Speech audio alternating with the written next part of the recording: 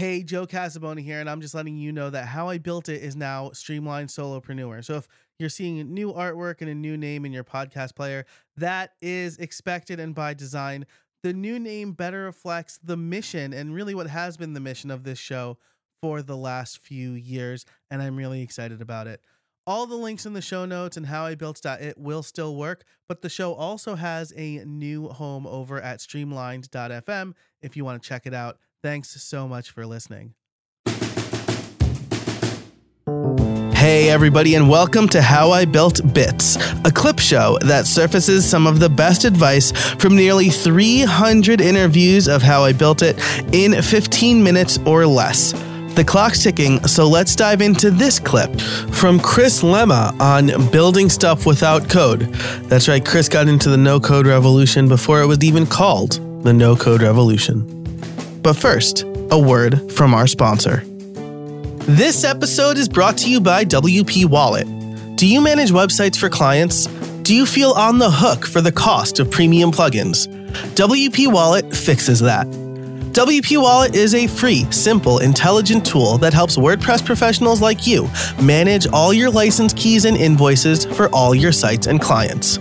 Sign up for a free account, connect a website, and WP Wallet automatically scans that site for plugins and marks the premium ones, even adding prices. No more making the decision of buying the plugin yourself or talking your client through the purchase process. WP Wallet gives you the best of both worlds. As someone who's managed multiple WordPress sites with premium plugins, this tool is a lifesaver. It will even allow you to send recurring invoices to your clients that can be paid on the spot. Never forget a renewal, lose a license key, or miss out on a reimbursement again. Join WP Wallet for free at wpwallet.com/Joe. No, Joe, I am glad to say that I could build, like you can, if you're like speed timing this thing and you know what you're doing and you have it in your head, you can build everything I described in half a day on a Saturday.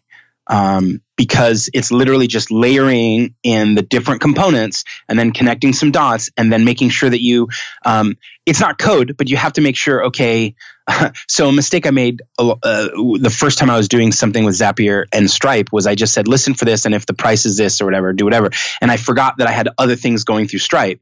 And so all of a sudden, these people are getting tagged incorrectly in my CRM, and I'm like, what's going on? And you go, oh, I need to parse the descriptor because the amount, I was charging in two different sites. I was charging $99. And then if someone sends me money a different way, but it all comes in through Stripe and hits as $99, that's just not a good way to do it. So you learn some little lessons, but fundamentally, once you start parsing the descriptor and then you start building out from there, and Zapier has not only matches, but they have definitely nots. So you can also say, it matches this string, but it is not this string. You can put some logic into that engine so that you're protected. And then the trick is finding players like Lob and like Startup Threads, because you're like, someone must be doing this. And it turns out making t-shirts, everybody makes t-shirts, right? I created a video on making a t-shirt. In fact, I have a different store that is a t-shirt site with WooCommerce that is using Printful, I think.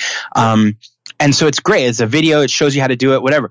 But I can't do anything in an automated way where I say, if you sign up for a membership, you get automatically sent this one t-shirt for free. I can't do that with Zapier because it doesn't, Printful and Zapier don't talk to each other, but Startup Threads and Zapier do. And so part of the work is researching which are the tools that connect, which are the tools that are available to me, and how can I leverage them the most. And most people, once they get their mindset on, I'm going to do X or I'm going to do Y, that's where they stop looking. And so part of the job is to keep looking at what are all the things that are available to me? How can I sweeten this up and make this easier? How can I make my life easier? How can I automate more so that I have less to do and the thing is running as a smooth engine? Yeah, and like that's right. So there was no dev time, but there's still a ton of testing time, right? And that's getting stuck or set on something is definitely something you need to be mindful of, right? Because I was working on a project where I was certain I would use PM Pro. Jason Coleman's a good friend of mine. He was the first guest on the show. And for the minimum viable product, I decided to nix memberships because they didn't make a whole lot of sense at first launch. And now I'm reconsidering using PM Pro because there is something that integrates with WooCommerce a little better, a little easier without me having to write code. That's not to say that PM Pro is not a great product, because I think it is. I'm talking to like a memberships expert here. So, but it's not necessarily the right tool for the job. Right. And so the trick always is who's the person who's using it, right? So if we're talking to an audience that are all developers, PM Pro and Restrict Content Pro are fantastic products. They have a bunch of hooks and you can do a lot, right? But if you're talking to an audience of people who are young programmers or not programmers at all, PM Pro can get scary, right? Because what happens is it has all the infrastructure you need, but then you're like, oh, I need this other add-on. And then you're like, how do you do this? And you send a note to Jason, who's a really awesome dude. And Jason sends you back a little bit of code, right? Like, oh, just drop this in to whether it's your functions file or some other place. And I know people who literally stop right there and go, I can't do anything because he sent me code. And like this code could break my whole site if I put it in the wrong place. And you're like, it really can't, but I understand the fear, right? So different products are better for different kinds of audiences.